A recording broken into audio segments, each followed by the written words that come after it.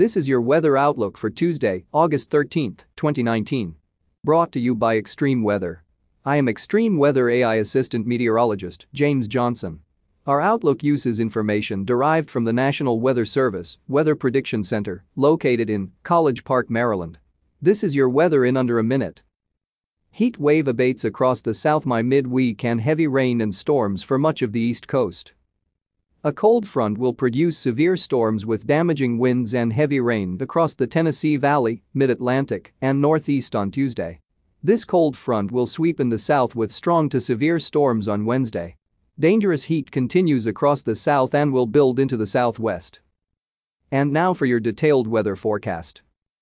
Excessive heat and humidity will continue across much of the south-central U.S. through Tuesday as the upper-level ridge leads to subsidence and thus above-average temperatures. The combination of the high temperatures and dew points well into the 70s will result in dangerous heat indices across these regions, with much of these areas under heat advisories and excessive heat warnings. A cold front is projected to gradually reach the Gulf Coast region by Wednesday night, leading to increased showers and thunderstorms and temperatures returning closer to seasonal averages. Heavy rainfall and severe thunderstorms will likely make weather headlines from the Mid-Atlantic region to southern New England. A shortwave impulse aloft coupled with a surface low approaching from the Ohio Valley is expected to result in scattered to numerous showers and storms from the Appalachians to the East Coast on Tuesday, with the potential for 1 to 2 inches of rainfall for some areas. The best chance for severe weather will be from Tennessee to Delaware, with an enhanced risk delineated across parts of Virginia and Maryland. While the heat will eventually be breaking from the south-central to southeast U.S. this week, it will building across the southwest on Tuesday as the upper-level ridge builds westward.